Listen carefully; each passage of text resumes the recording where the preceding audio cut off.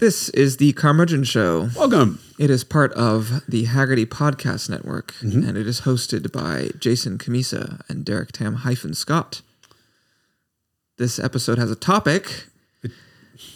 Ostensibly. Rambling, yeah, a little bit. What do we talk about? We talk about how car dealers suck. Yeah. We talk about ADMs how blow. ADMs also suck. The car market is still out of touch for young enthusiasts. Yes. Except when it's not. Out of reach in some respects. Yeah, a little bit of sort of follow-up and further discussion on the topic from the week before last, which was about whether it's a bad time to be a young car enthusiast. Whether it's a bad time to be an automotive journalist is what I would like to title this episode, because you can't say a word about a Cybertruck, for example, or anything without it becoming politicized and everyone getting angry at you. I'm sorry for your trauma. I will survive this. However, if you like our content, and I promise this episode will be far less somber than that intro, consider joining the Haggerty Drivers Club, which includes unlimited flatbed towing for all of your classic cars, a subscription to our award-winning magazine. Oh, I put that on the table so you could flash it in front of the camera. Can you please grab that?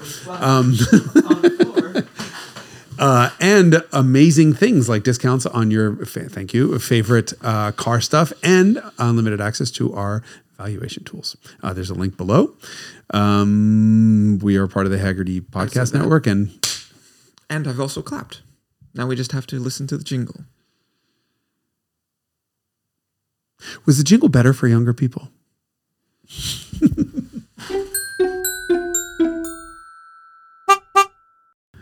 Nobody watches this for how we look, Derek. And we're recording. Well, in that case, I'll just put a bag over my head, but not a plastic one. Damn it. So close. Nice try. It'll be a very short episode. Punctuated by my departure in a body bag. Rustling of plastic. And we're back. And we're back. Yeah, we're back. We got yelled at. We got hollered at. Yes, I mean, we chose a controversial subject, which elicited some interest. Cybertruck? I mean, that also did that. Can I just say one thing before we get on topic? I mean, I you never do often this. do. Yeah, often? I resent Always. that. But thank you. Much better. The world is so politically charged right now that all I had to do is CNBC called me and said, "We think the Cybertruck has a snow problem. Would you come on our live newscast thing and talk about the Cybertruck's snow problem?" And I'm like, okay, sure. What problem? And they're like, well, videos are all over the internet about Cybertrucks getting stuck in the snow. And I'm like, okay, I'll go look for them. There's one. And there's the other one that was the original, it was a muddy, snowy situation. It was very off-road, right? They were trying to get a Christmas tree or something. Yeah, exactly. So this one is a Cybertruck trying to go up a driveway in Tahoe. And it's a steep driveway. It's nothing insane. And it's just sitting there spinning all four wheels and whatever. And of course, not only is it being videoed, the guy whose video got published all over the internet, went quote unquote viral, is not the only one in the car videoing. The driver of the car that is also videoing. So it's, you see the two cameras. And so I get on the thing and they're like, what do you think? And I'm like, okay. Everyone's noticing this right now because all eyes are on the Cybertruck. And all eyes are on Cybertruck because it's so divisive. For the record, and let me state this very, very, very clearly, I'm not in love with the fucking Cybertruck. I made a video extolling its engineering virtues. I don't want one. I don't love it. I don't have one. I'm never going to have one. But everyone is now like, either put me in the "you have been paid by Tesla" camp. A PR exec clearly accused me of being paid for the Tesla video the other day. And I almost threw the laptop across the room all I said was, really? You think if I was paid, I'd be in this shithole? I was in my office. I'm like, are you fucking kidding? I'm not getting paid. And I really resent that. But you're either in the Camisa got paid to be nice to this camp, or Camisa is now destroying the planet with these EVs. And everyone's got their opinions, but it's like crazy town shit. I am not doing anything else with Cybertruck. I'm not going to mention this truck anywhere in Instagram. No more reviews of it because people are too upset with me one way or another. If it's good, if it's bad, I get in trouble either way. But anyway, so I'm like, look, first of all eyes are on Cybertruck because of how it looks and because of how politically charged it is, apparently. And I said, if everyone posted social media videos every time an F-150 got stuck in the snow, TikTok servers would blow up. I mean, No one cares if a Range Rover gets stuck in the snow. No one cares if a Land Cruiser gets stuck in the snow. One Cybertruck gets stuck on a driveway and everyone loses their shit. Okay, so that's number one. Number two, the second thing I said was a bit of consumer advice. Understanding physics. If you're looking at a vehicle and the vehicle is spinning its four wheels, guess what? Car's not the problem. Tires are the problem. You're looking at me like... Yes, no, I'm listening. Thank you. I'm like, oh, I hope you don't disagree. Right. Unless there's some horrible suspension design problem, or You're some terrible weight the distribution. importance of all four going simultaneously, which means it is operating as designed, which is trying to put power down to the ground. So this surfaces. Truck is sitting there spinning all four tires. Okay. Oh, people are bitching the diff. So the Cybertruck has a front diff lock and two rear motors, right? The ones that have come out. Well, the diff lock isn't activated yet. So if Elon hadn't this and the diff lock was activated, the car's spinning all fucking four tires. Like there's nothing else the car could have done. Right. Locking the diff, the whole point of that is to get the two wheels or whatever, four wheels in some cases, if it's a Glendeva or if it has to center differential, to locking differential to all spin at the same speed rather than for one of them to spin that has no traction and no torque to go to the single wheel or remaining wheels that do have traction. Because an open differential will always send all the torque to will favor the wheel with the least traction. Which is why you lock your differentials when you get stuck. Right, but all cars that have modern traction control will add brake to one wheel to stop it from spinning, thus performing the same way as an open diff. It's a less elegant as a locked diff. It's a less elegant solution. It's not what you want, but it'll get you up the hill. But here's this stupid fucking Cybertruck scrambling up the hill, and everyone's like, "Oh, there's a problem with it." Okay. The problem with it is the tires. Now, this is an off-the-shelf tire that is available, but there's a special Tesla version of it. And it has, oh God, I didn't do my homework on this one, 8 millimeters of tread depth. And I always do in 30 seconds of an inch because I'm a stupid American. So whatever it is, I think the regular one has 14 and this is 14, 30 seconds. This is 8 millimeters. So there's a slight reduction in tread depth that Tesla engineered in. Well, look, this is a vehicle that weighs a lot and it has to be able to put enough power to ground to hit the 0 to 60 targets, which it did in 2.6 when I tested it. And it has to be able to stop and turn from the velocities it can achieve. It needs to be able to do 130 miles an hour because that's what they chose as the thing's top speed. And it's got to do snow and mud and whatever else. And be efficient because ultimately range is the most important thing. So there's a balance of attributes that Tesla chose for the tire and for how the thing performs. And that's what it is.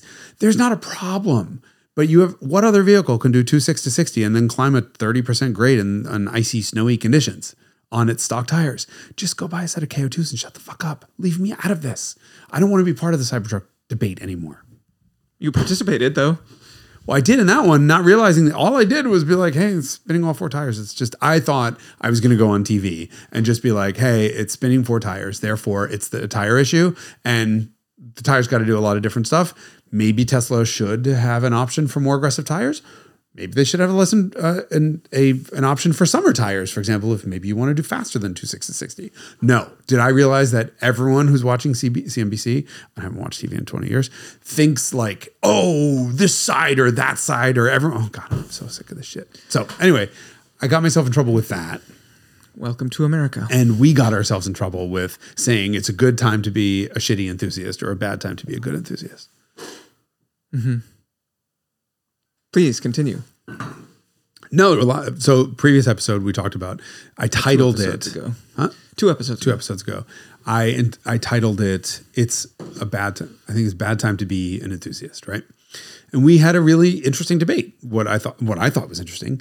The audience seems to have thought so too, even if they disagreed with both of us, one or both of us. And at the end of the day, the comment that I think I wrote the most in DMs and Instagram comments and on Reddit was, look, at no point was I saying it is black or white. The world is better or the world is worse. Things are different. I pointed out a bunch of examples of things where the economics haven't changed as much as we think they have. Things are more difficult, but there are a lot of things that haven't changed that much.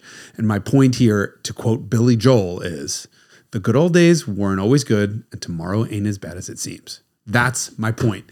It's not like, oh, it was, It's so easy for me and it's miserable for you, or it was so much harder for me. That everyone loves to say, I work harder, I do this, I have more headwind. That's not the case. Things do change, and I don't know what the answer is. Okay. Well, that last part is important. We don't know what the answer is, right? Yeah. But I mean, we were having two conversations simultaneously. One of them is about, has almost nothing to do with cars, which is just about the economic climate and the experiences of young people. And that's where we get out of our domains of expertise, which can be potentially problematic. The other one is actually a conversation about cars and the availability of cars that appeal to enthusiasts. And I think we sort of conflated those, or we bounced back and forth between those two topics repeatedly without putting enough delineating space in between them. It's a lot easier for us to talk credibly about automobiles.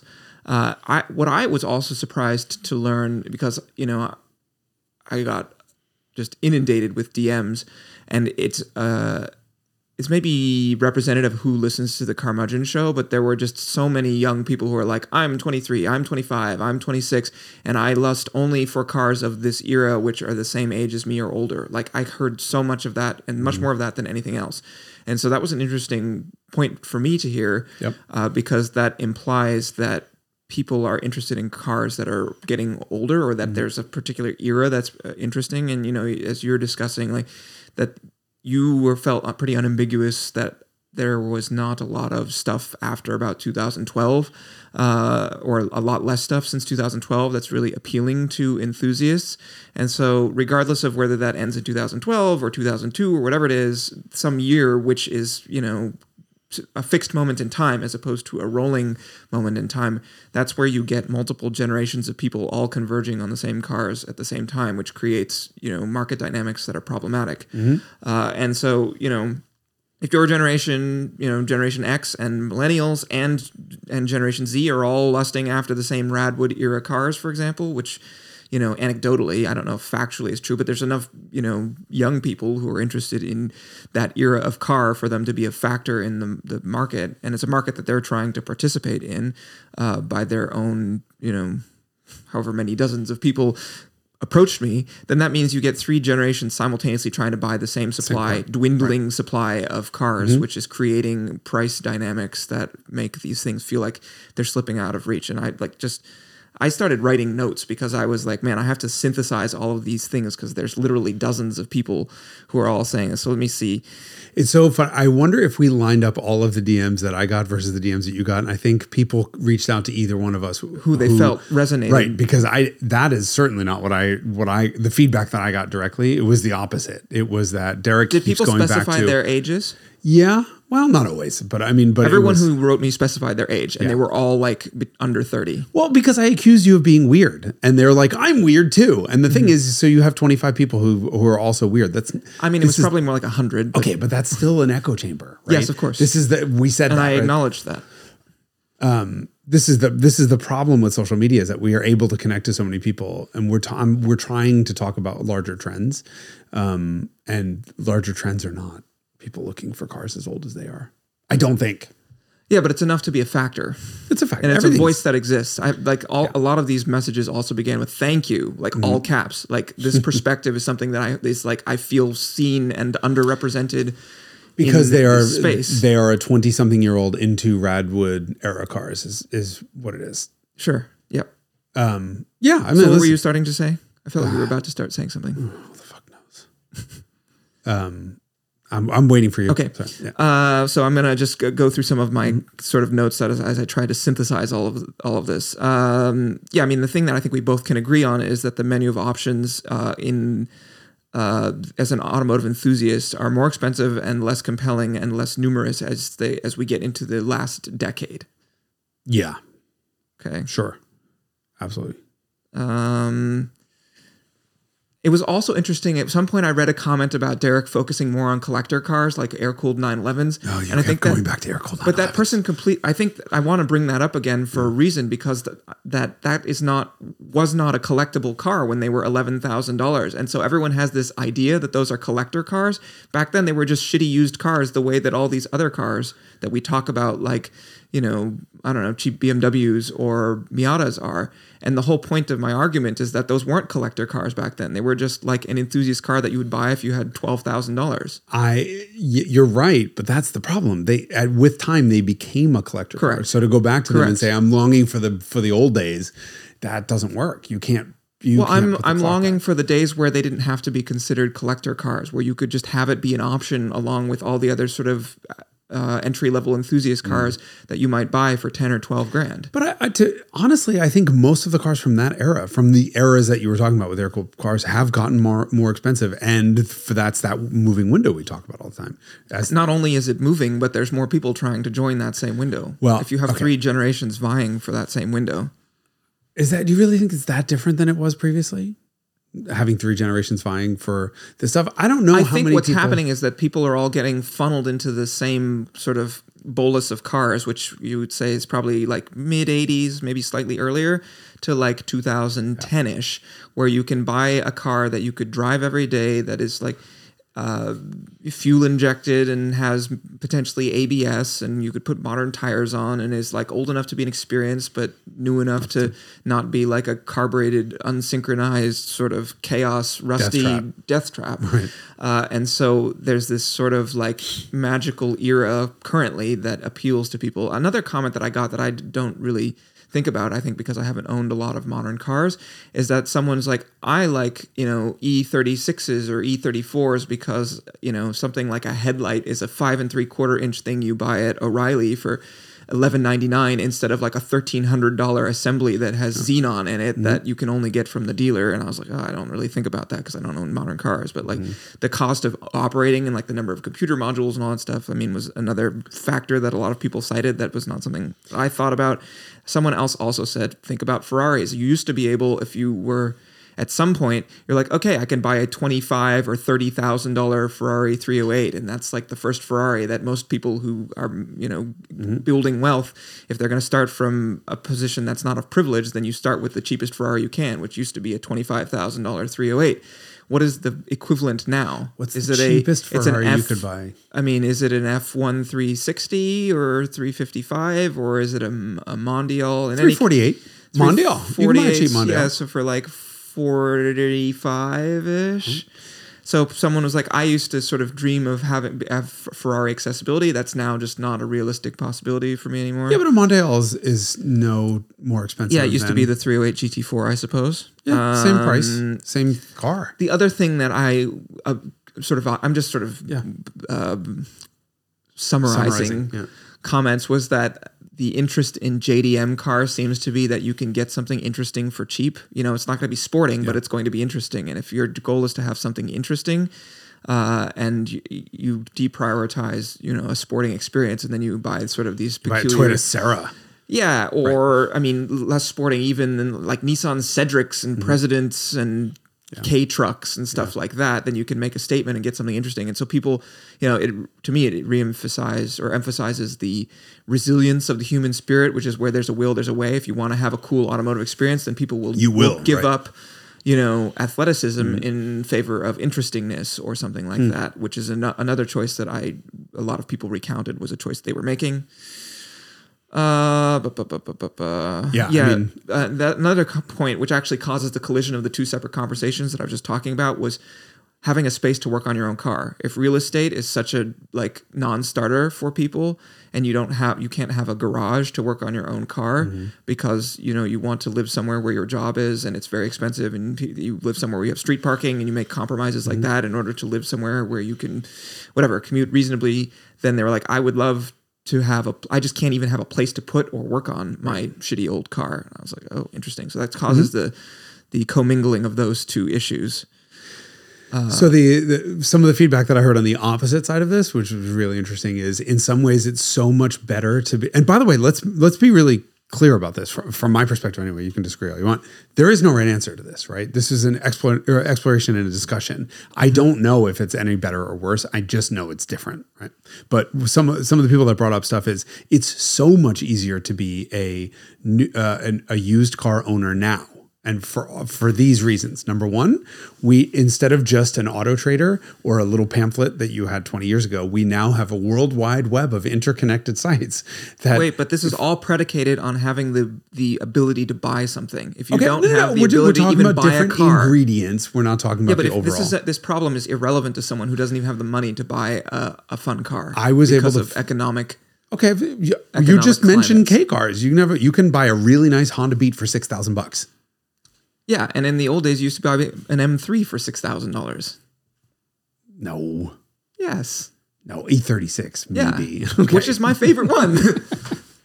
My point is there exist benefits, right? So it's not just all one-sided, yes, right? of course. Right. So I thought that was the benefits interesting. are irrelevant to you if you can't even enter the market. I don't think the finances have changed as much as I don't think I agree that the financial situation has changed as much as you do, right? It is harder to get a job. People are leaving school with more debt, but I think inflation-adjusted used car prices are not as far off as we think they were. One of the people confronted inflation me with is completely irrelevant if your wages don't grow at a rate that matches inflation. Yes, so your buying power right. goes down, even if inflation incorporates things like education and healthcare and real estate, which the properly defined basket of goods right. that goes into the CPI, the Consumer Price and Index. I was just going to say, and the CPI, I don't really think that the CPI has fully kept pace with the reality of life, agree with that, non-wage 100%. adjusted, right? I'm just throwing out examples. I'm not taking a side. Stop being like one of the fucking people who are like yelling at me that like you love Cybertruck. Well, what I'm saying is that whoever's making these arguments, regardless of whether it's you or someone who's DMing you, you have to understand that if you can't even buy a car, the benefits of living in the modern era are immaterial to you. I think the point is that we have scales where there are things that are good and things that are bad, and we should look at all of those different things. We can weight them differently, and we can say, okay, well, that winds up becoming not relevant if you don't have money to buy a car, for sure, but it is a factor, and it's something that I hadn't thought of, right? The flip side of that marketplace also, which was something that people addressed. Or do you have a thought on this, or do you want me it goes both ways, right? Well, gone are the days where you can sort of like find a car in the newspaper. Screw someone. Or the best thing was you used to be able to buy cars from old ladies who had no idea what they were worth because you had to buy the blue book, and you could only buy the blue book if you were a dealer, so no one knew what their cars were worth. And this is how I put myself through college.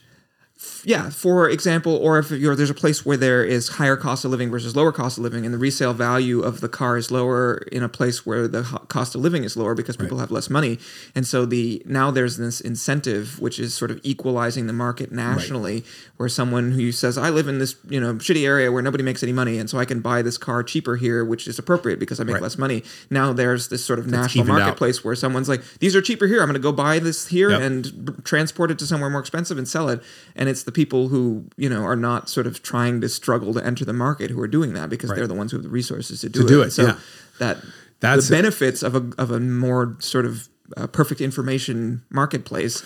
Well, but the next benefit that they're sort of self-limiting, right? Is what you're going to say. But it's a negative for the people who aren't in a position of privilege where they have the capital to move cars around the country. But for those people who are not in privilege to have a mechanic work on their car, right, who can't pay anyone, the vast information resource that we have. These are not my arguments. Don't give me that look. You can now, thanks to forums and the internet and YouTube University. Hey guys, Chris Fix here. You can own a car that you previously had no chance of. Yes. That's another thing I hadn't thought of. Well, you can maintain it. You could maintain it. I mean, the perfect example of that is in Scirocco when I got it. I mean, I paid $1,500 for it. It didn't want to start in the morning. Long story short, it racked up $1,200 worth of diagnostics from a local VW shop that was down the street from me. I think I've told this story to you, certainly to you, but after $1,200 worth of diag, they came back to me with, okay, so your car has a memory code stored. I'll never forget this, for intermittent bad ground on pin 9 on the engine computer, and we're trying to find out where that came from. And so I went on this new internet thing. This was in 1997. Oh, that's that little mark with the A and then the ring around it. And my email blew up with all these people who were like, this was listserv before forums, blew up with the people saying your Scirocco doesn't have any diagnostic capability whatsoever. Pin 9 is not used on the 16 valve because it was for Don't quote me on the PIN number. It was for cruise control, which none of them had. This is bullshit. You're getting brought to the cleaners. Just go home and this is the fix for it. This is all new. So this sort of hive mind fixed that car. By the way, I showed up and said, hey, can I borrow my car for a day? I got to go take finals. And then I never went back to the shop. So I probably still owe them $1,200. But nice try trying to screw me. I had the internet, and that's the point, right? So the internet has made the ownership of older cars, getting parts, finding help on like complicated repair procedures and DIY stuff so much easier than it was. As long as you have a car that's mainstream enough. Because I've definitely owned cars where I'm just like, fuck. Yeah, like the Citroen. Okay, but you're a fucking wackadoodle out there. Yeah, I know. But the truth is, you can find tech procedures for almost everything. It's unbelievable how many people for a lot of cars. Yeah. That's true. For like Lancias and Citroens, it's a little. You're talking about starting enthusiasts. Nobody wants. I know. I'm going to get blasted now. If one person wants a Lancia, I'm kidding. So yes, let me just see if there's anything else in here that I wanted to relay. But I was surprised by the consistency of the content of what I heard. Well, it's your echo chamber. I'm not surprised. I felt like it was consistent with the comments in YouTube. Also, actually, that was the true litmus test for me. The YouTube stuff, the YouTube comments, we're saying that I'm out of touch because I don't realize how expensive life has gotten. To which I can say, really, I'll show you my bank account. I'm very much in touch with how expensive the world is. And if I wasn't, I wouldn't be driving $1,500 shit boxes. Hey, up. Keep the Ferrari out. However, how many of them? I'm old. It's taken me a long time to amass this stuff. I mean, literally, I've had the Scirocco 20. What the fuck? What year is this? It's going to be 27 years this year. I mean, this is a long time to have these cars. But the point here is, though, unless you have other I to make the transition. The point is there's something else. There's another phenomenon happening in the market right now, and the two of these things are very much related, and it's the markup phenomenon on new cars. Yes, which is a symptom probably of this situation, right? I mentioned the 3 ways in which people were getting fucked last time, and one of those things is the lack of options now of sort of modern enthusiast cars at most price points. Right. I think the thing we did a bad job at in the last episode is going through there. I could list 30 turn of the century to 2010 cars that are cool as shit to own. And that era to me is not problematic. I mean, because that's the era where you get like Ford GT and 997 GT3s. Okay, I am talking about, back to earth. We're talking about cars for young enthusiasts. Yeah, but the point is that at the top of the market, if a car like that exists, then that type of philosophy that underpins the state of the art. You think so? Sure. I don't know if those are. I mean, if everything converts to sort of hybridization and turbocharging, sort of in approximately the same era, there's a character that transcends the entire stack of enthusiast cars. You know, the 1990s Halo cars kind of have a similar sort of underlying philosophy and underlying technology that you would say that an Integra Type R, right? There's a similarity between Integra Type R and, I don't know, Porsche Carrera GT, even those are 10 years apart from each other. But, choose car from the 90s, Ferrari F50, right? There's this sort of like screaming manual transmission character that exists through the entire enthusiast stack at any particular moment. So my hypothesis is that if you go to 2005 or whatever it is, and you say you've got cars like Ford GT and Ferrari 360 and 430, when Ferrari goes turbocharging, you're like, oh fuck, now it's really over because even Ferrari's gone turbocharging. But the point is that at a particular moment in time, the entire stack from whatever part of the market you're in will have a sort of character. I mean, that's why we talk about 80s cars. Everyone knows what it means, and it doesn't matter whether you're talking about a CRX or a Countach. People all have a sort of like a notion of what it means when you say an 80s car. But anyway, give us some examples of less elevated cars from that era that are enthusiast cars. I mean, Pontiac Solstice. Yeah, RSX. That's a kind of an esoteric. RSX? No, yours is the Solstice is kind of esoteric. Yeah, but my point is, the example that a friend of mine gave to me is a QP5. Right, you can buy the world's nicest Quattroporte for $25,000. Okay, we're not talking about the nicest one, but you can go and have a $12,000 or $10,000 Quattroporte. Yes, there are the list of enthusiastic cars. I mean, think TSX, ILX. I don't have no argument Sportwagon or disagreement at all with anything up to sort of, I don't know, we'll call it 2012 or whatever. And I think we did. That's my point. I think we did a really bad job. Come on, that is not attainable. Well, I was At just least offering. Jake laughed.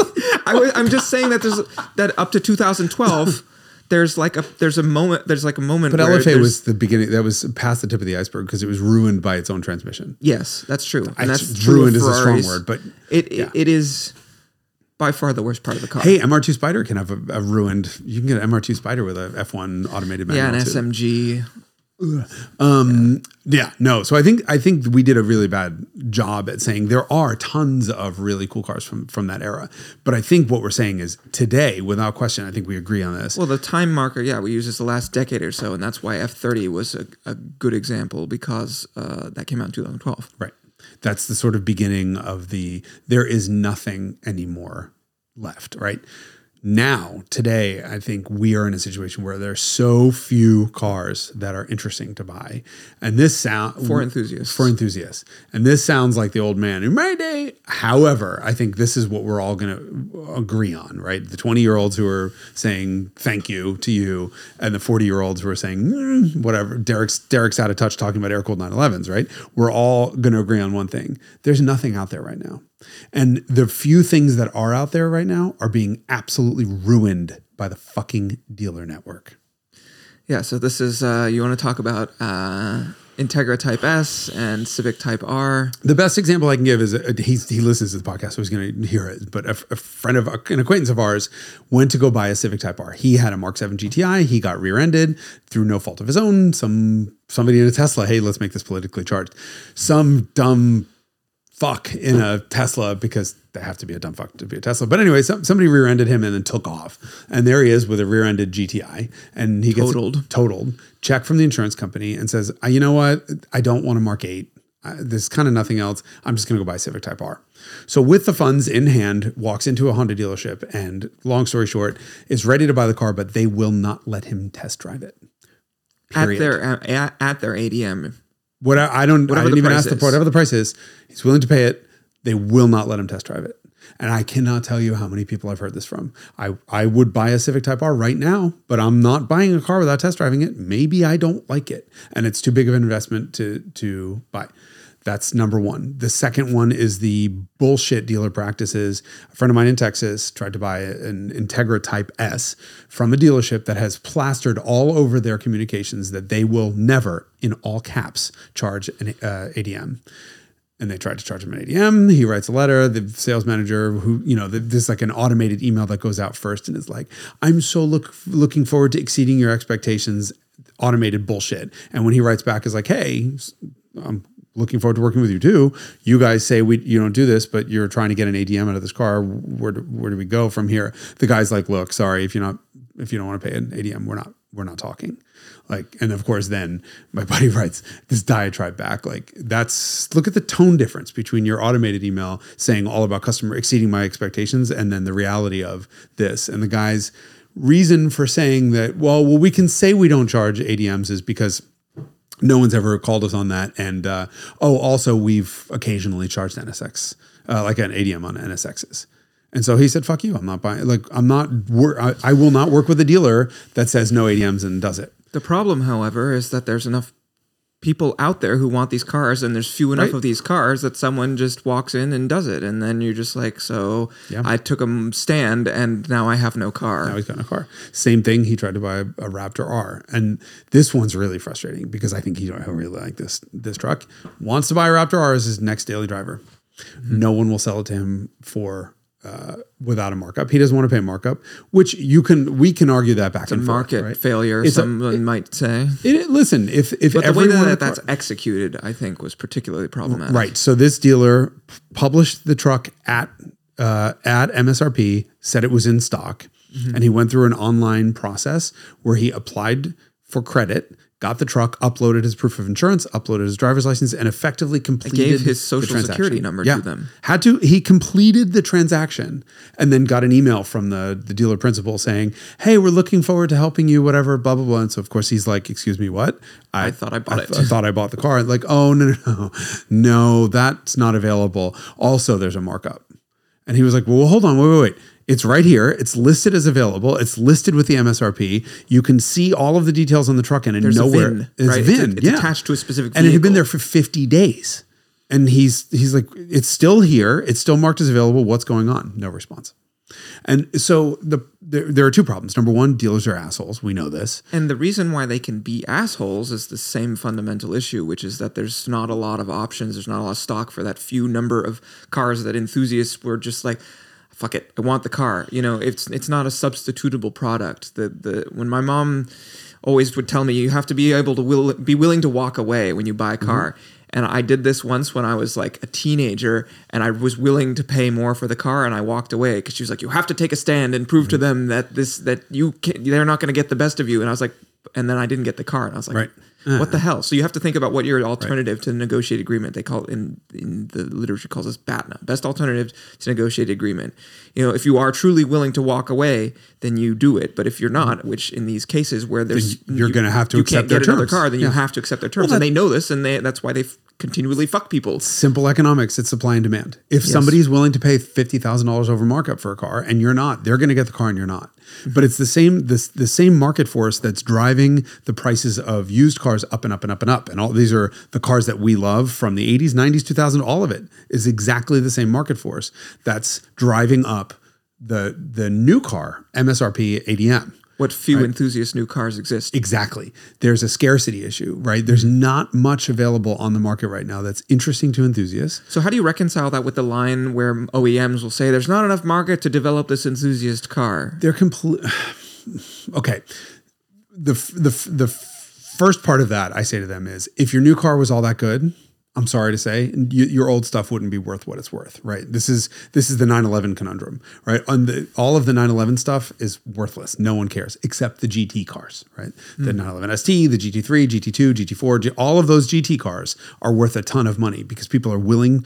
There are enough people who are willing to pay for that experience that the price has gone through the roof. Or we can talk about bandwagoning now, because this was another sort of hot button topic, which is that if this, it's chicken or egg, basically, which is that if there's this market out there that supports the car selling over market and you somehow manage to get one for ADM or without an ADM at MSRP instead, now you have profit. Then you make profit and then you sell it, and that's why they sell it. And people are basically like, I can print money if I keep buying these cars. And so like, this is what happened kind of in 1989. In 1989, there was this huge collector car market run up and then a catastrophic collapse afterwards. Mm-hmm. And I know real people who no longer live in chateaus because of this.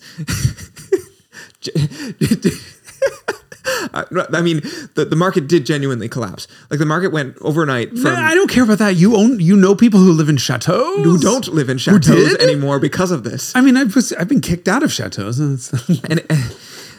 Anyway, there were dealers who were basically buying cars and they were selling them at ever increasing prices and they were borrowing against them and they were putting all their eggs into the same basket. New Testarossas were $300,000 when the MSRP was $100,000 back then, and the market sort of very spectacularly collapsed in 1990. Can I be mean and say something? Something about justice. Yeah, good. Yeah. Good. Fuck you. Well, what happens, and I fundamentally, I do agree with you, because what's happening is that people are being drawn in who are speculators. Right. And the cars are getting consumed by people who are not the sort of diehard enthusiasts who are just like, I like these weird old cars, even when they're $11,000, $111,000, doesn't matter to me. They're cheap and shitty or expensive and shitty, but I like them. Mm-hmm. And those are the people who will be there after the market collapses. Those are the people who were there before the market got run up like that. And so, with Porsche GT cars, especially, my concern is that the people who are buying the cars are the doing wrong people. So because it's and you don't get a car unless you've bought several in the past. So it's artificially so that's the whole dealer bullshit, right? Yes. I don't know if I don't think I knew this until I started working with you at ECME.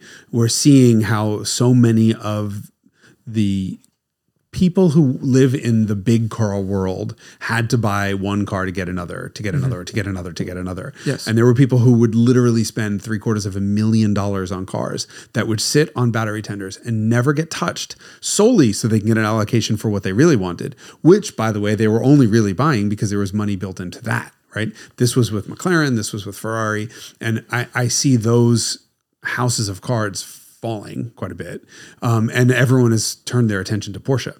I think there's a reason why in that GT cars are the only place you can get that experience anymore. I mean, you're talking GMA. In terms of the automotive experience, yes. Right. In terms of the experience of driving, there's nothing that comes close As opposed to to the experience of getting fucked. Yes, you can get fucked anywhere you want. But no, I mean, that the reason why that 911 ST felt worth it at $300,000 to me is because you can't better that experience for any amount of money in the new car market. But I said at the same time, I hate that it's so expensive. The problem is there are so few choices. Where else are those people going to go? If you want the experience of a Raptor R, where else are you going to go? If you want a GTI or you want a hot hatch at this point, your choice is that Mark 8, which, okay, there's that, or there's a Civic It's Type fine R. if all you ever want to do is drive and not anything else in the car, such as change the radio volume or the HVAC. Look, it's not that, but you can get used to anything, but whatever. Yes, The Mark 8's still a good car. It's just not as good as it was. But the hot hatch segment is now down to GTI, Civic Type R, and the Civic and Acura, which is large, right? Which is they're not hot hatches anymore. They're Rover. I wonder if they're as big as a Rover SD1. They're fucking enormous. Yeah. So really, you have Veloster. Don't forget Veloster. Out of production. Yeah. Okay. And we never got the i30. Right. The Veloster was magical in terms of how it drove, but I certainly had a lot of friends who were like, "You can tell me how wonderful it is all you want. I'm not driving that ugly piece of shit." Right, because people still see Hyundai as a less than brand, and it was also not a beautiful polarizing car. aesthetically. Right. But I do really sympathize with anyone looking for a new car right now. I've talked about this with people who have approached me and said, "I want a new car. What can I have?" And I want, somebody calls you and says, GR. right. But that's, or the other GR, the 86. 86, right. Your choices are, the joke is, I want something that's a manual and something that is reasonably practical that I can use as my daily driver, and preferably something with an interesting engine. What are my choices? And I think we're at an all-time low in that. And that's maybe the Malaise days were just as bad. Although, maybe there were funner cars that were also slow. In retrospect, of course, it's less dark. At the time, I'm sure it seemed dark, but that was motivated by a delta between regulations and technology. And so you're like, this is a problem that we can solve with just the brute force of engineering. The problem that exists now is not the result of that. That the result of that is sort of these economic factors and OEMs. It kind of is. No, so the Malaise era, if any one of you guys gets a chance to read any car reviews from the 80s, early 80s, late 70s, early 80s. Speaking of reading car reviews, we discussed a new idea which we failed to deliver on, John Phillips quotes. Oh, that's a good one. We have to do that. Let's try and remember at the end. We're going to forget. Remember, Jake, you got to remind us. We're going to make an episode out of the best of John Phillips quotes. John Phillips was a writer for Car and Driver for many years, had a column. He was the funniest guy in the business. What the hell were we talking about? We were talking about the regulatory environment that caused Malaise era problems and how that compares to the today. late 70s, early 80s was a terrible time for performance for cars, because the only way to make the cars cleaner, which they needed to do, was to make them slower and slower and slower and slower. We're having the opposite effect with that right now, which is interesting, is that the only way to make these cars cleaner is to make them electric, which is making them faster. But people are very upset about this because people like their internal combustion cars and they don't want to go to electricity. But what is also happening is that the internal combustion engines are being strangled to the point where you can't make really fun cars anymore. It's very difficult to make a high volume, naturally aspirated manual car to pass, especially European regs. So the problem with being American is we love to think we rule the world, but we don't. There are very few parts of the market that are solely US based, and that's like full-size pickup trucks, for example, or full-size. No one cares about those outside the US. But the rest of the cars, whether they're Asian or European, have to sell around the world. And especially European regs, are so difficult to pass that they're just not commercially viable anymore.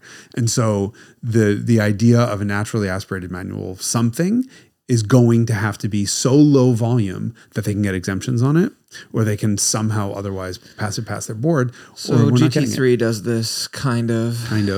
Yeah. I mean, it's strangled. GT3 would be a very different beast if it weren't for the European stuff. or this the is why they California did the- drive-by noise yeah. regs, right? But I think we are. This is an unprecedented time in that we are at peak automobile in a lot of ways. But in terms of the enjoyment of driving, we are so far past peak, and it's just not even close anymore. If there were probably discussions that cars in the early '80s were in some ways better than they had been. With the onslaught of the Japanese market, like cars coming into the US for the first time ever, Honda came online, Toyota really came online. People started recognizing those were better cars. But I don't think we've ever had a situation where Better in the objective sense, right. not in the experiential Exactly. sense. Because I think that everyone was, enthusiast magazines were all mourning the passage of the Fair, it's true. enthusiast car. Yeah. during that era. Until the sort of, 83, 84, 85. Yeah, when the shit went EFI crazy. multivalve, Right. and catalysts. But we've been in a really great time to be a car enthusiast for a long time. And it's just not now because the industry is heading in the wrong direction. Right, and our assumption was that things always get better, and They do. I mean, look, they do for transportation. yes, but they're not for us. The we in that sentence is enthusiasts as opposed to And I said, population. that in that episode that the sort of de facto enthusiast sedan has become the Tesla Model 3. And I said, at least on this coast. I don't know if that's the case in the rest of the country, but It depends on what sort of performance you want, and you did say performance, not like enthusiast. Give me fizzy feelings. what else is there? Yeah, I don't know. Beats me. I mean, there is no 2 Series sedan. The 3 Series is a 7 Series Yeah, by size. Same thing with the CT4. And manual CT4. anyway, CT4. CT4 is one of the few shining stars. And then, to your point, no one buys it. Yeah, No one buys the Miata. You said earlier, you pointed out that it was all over the news that Supra sales were down 48% or whatever. Yeah, It's 5 years old. yeah, Like, how long do we think this was going to go on for? yeah. But at least there's some corner of the market where there's no ADMs. I don't know. I'm looking for a silver true. lining here. That's true. I still don't want one. I'm sure you don't either. I would like a CT4. I could daily a CT4. I would be pretty Even keen with an on a automatic. It actually works pretty well. I mean, hold on. Let me say that. I wouldn't have an automatic, but it works really well even with an automatic. Okay, that's better. Yeah, but there's kind of nothing. So Yes. I think those driving for the same forces that are pushing ADMs are pushing up the prices of older cars. I think we can all agree on that. The choices are being whittled down and whittled down and whittled down. Now, at the same time, there's the new market of electric stuff coming online. The other thing that's happening is that there's this sort of general economic climate of high interest rates right now, which is removing some people from the market. And I think it bears mentioning that if you somehow are in a position to buy right now, then it's not a bad time to be buying, because all of this sort of superheated nonsense that was happening during peak pandemic is largely past. And so, Unless you're trying to get a Civic Type R. yes, Or- I meant in the sort of secondhand enthusiast car space. And so if you were like, man, this is insane and unsustainable in the pandemic, you were right. And now is a great time to buy. So start looking under rocks, I guess. But it's heartening. There's more balance between buyers and sellers. Or look at the the stuff from 2000. I mean, from anything from 2000. Yeah, but all that stuff already went up. Although, yeah, but some of it's still really reasonable. But I just saw a $50,000 Pontiac G8 sell the other day. Holy hell. Yeah. Like, oh crap! There goes my whole argument, right? Unrepeatability is really a thing in today's market. But, Right. that was a dead end. I drove a E34 M5 over the weekend, and I was like, man, these things are really cheap for what they are. There's definitely Mm-hmm. like opportunities. I guess at some point we should probably put a list together of things that we think are undervalued or that deliver a great experience for the number of dollars they cost. I think E34 M5 to buy, maybe not to maintain with the S38, and E36 M3s. I often talk about this and that car in this same context. Two P5s. I mean, we could Yeah, have. but a lot of these are to buy, but not to maintain. Yeah, but there's good stuff. Yeah, There's really good there stuff. is, Yeah. especially with the market being more balanced. I mean, an with C63s, W204s. Yeah, C63. I think that Cayman's also the first generation Cayman S, Cadillac like an ATS, 06, 07. like an ATS V. That's a hell of a experience for a sedan. There are plenty of things. Jag XF Sport Brake. There are probably If you can 6 find of one them. of the, I was going to say 3, but maybe I it was is being 6. generous. If you can find one, But yeah, I think that's a topic that's probably worth exploring because I do see opportunity out there. It's not all doom and gloom, especially in the last year. That's exactly the point I made. Assuming you have the money in the first place to enter the space. And that's the big hurdle that I wanted to draw attention to. Right. And that's where we need to stop and say, we can't talk about, we're not economists. And even those people who say they're economists, much like weather people, don't know what the fuck they're talking about. Can we just agree on that? Sure. I hate everybody. Yeah, perfect. And to quote Billy Joel, good old days weren't always good. Tomorrow ain't as bad as it seems. Chin up. Should we have another quote? I was thinking we should just do one in every episode from John Phillips. Oh, all right. Is that okay? We've done this before. But is this going to be a teaser? Because next week is not going to be John Phillips. Well, we have another episode planned for next week. That's right. That's true. But what I think he says such absurd things that there's probably enough, and a small percentage of it is online. And so my intent is that what we should do is just take all of the car and drivers from the period that he was writing and go through them and just be like, have you seen this insane bullshit? Because there's there's probably half a dozen of his articles that are online, and then the rest of them are just deep in the pages of magazines all those in car and hard drivers. copy that are on eBay if you're lucky. We'll spend a day in my office going through old CDs. Yes. Okay. Which one do we want? Oh, you already started compiling them? Well, I sent you one. I know. Screenshot and sent you one. Actually, let's just do the one from the Cadillac EXT, the Escalade EXT, which is the Chevy Avalanche, but as a Cadillac. I might have even, I've said this before because I think it's so funny. I drove this Cadillac to our 10 best loop to attest its handling. Later on, I came back. There you go. Okay. And on that bombshell, we will see you next week. We will see you next week for additional car Everyone budgeting. stop fighting about the Cybertruck. Stop fighting about whether cars suck and people suck and the economy sucks. It's unambiguous. Everything sucks. Can we just can we agree on something? Everyone and everything sucks. Great. Carmudgeons we are But definitely. tomorrow ain't as bad as it seems.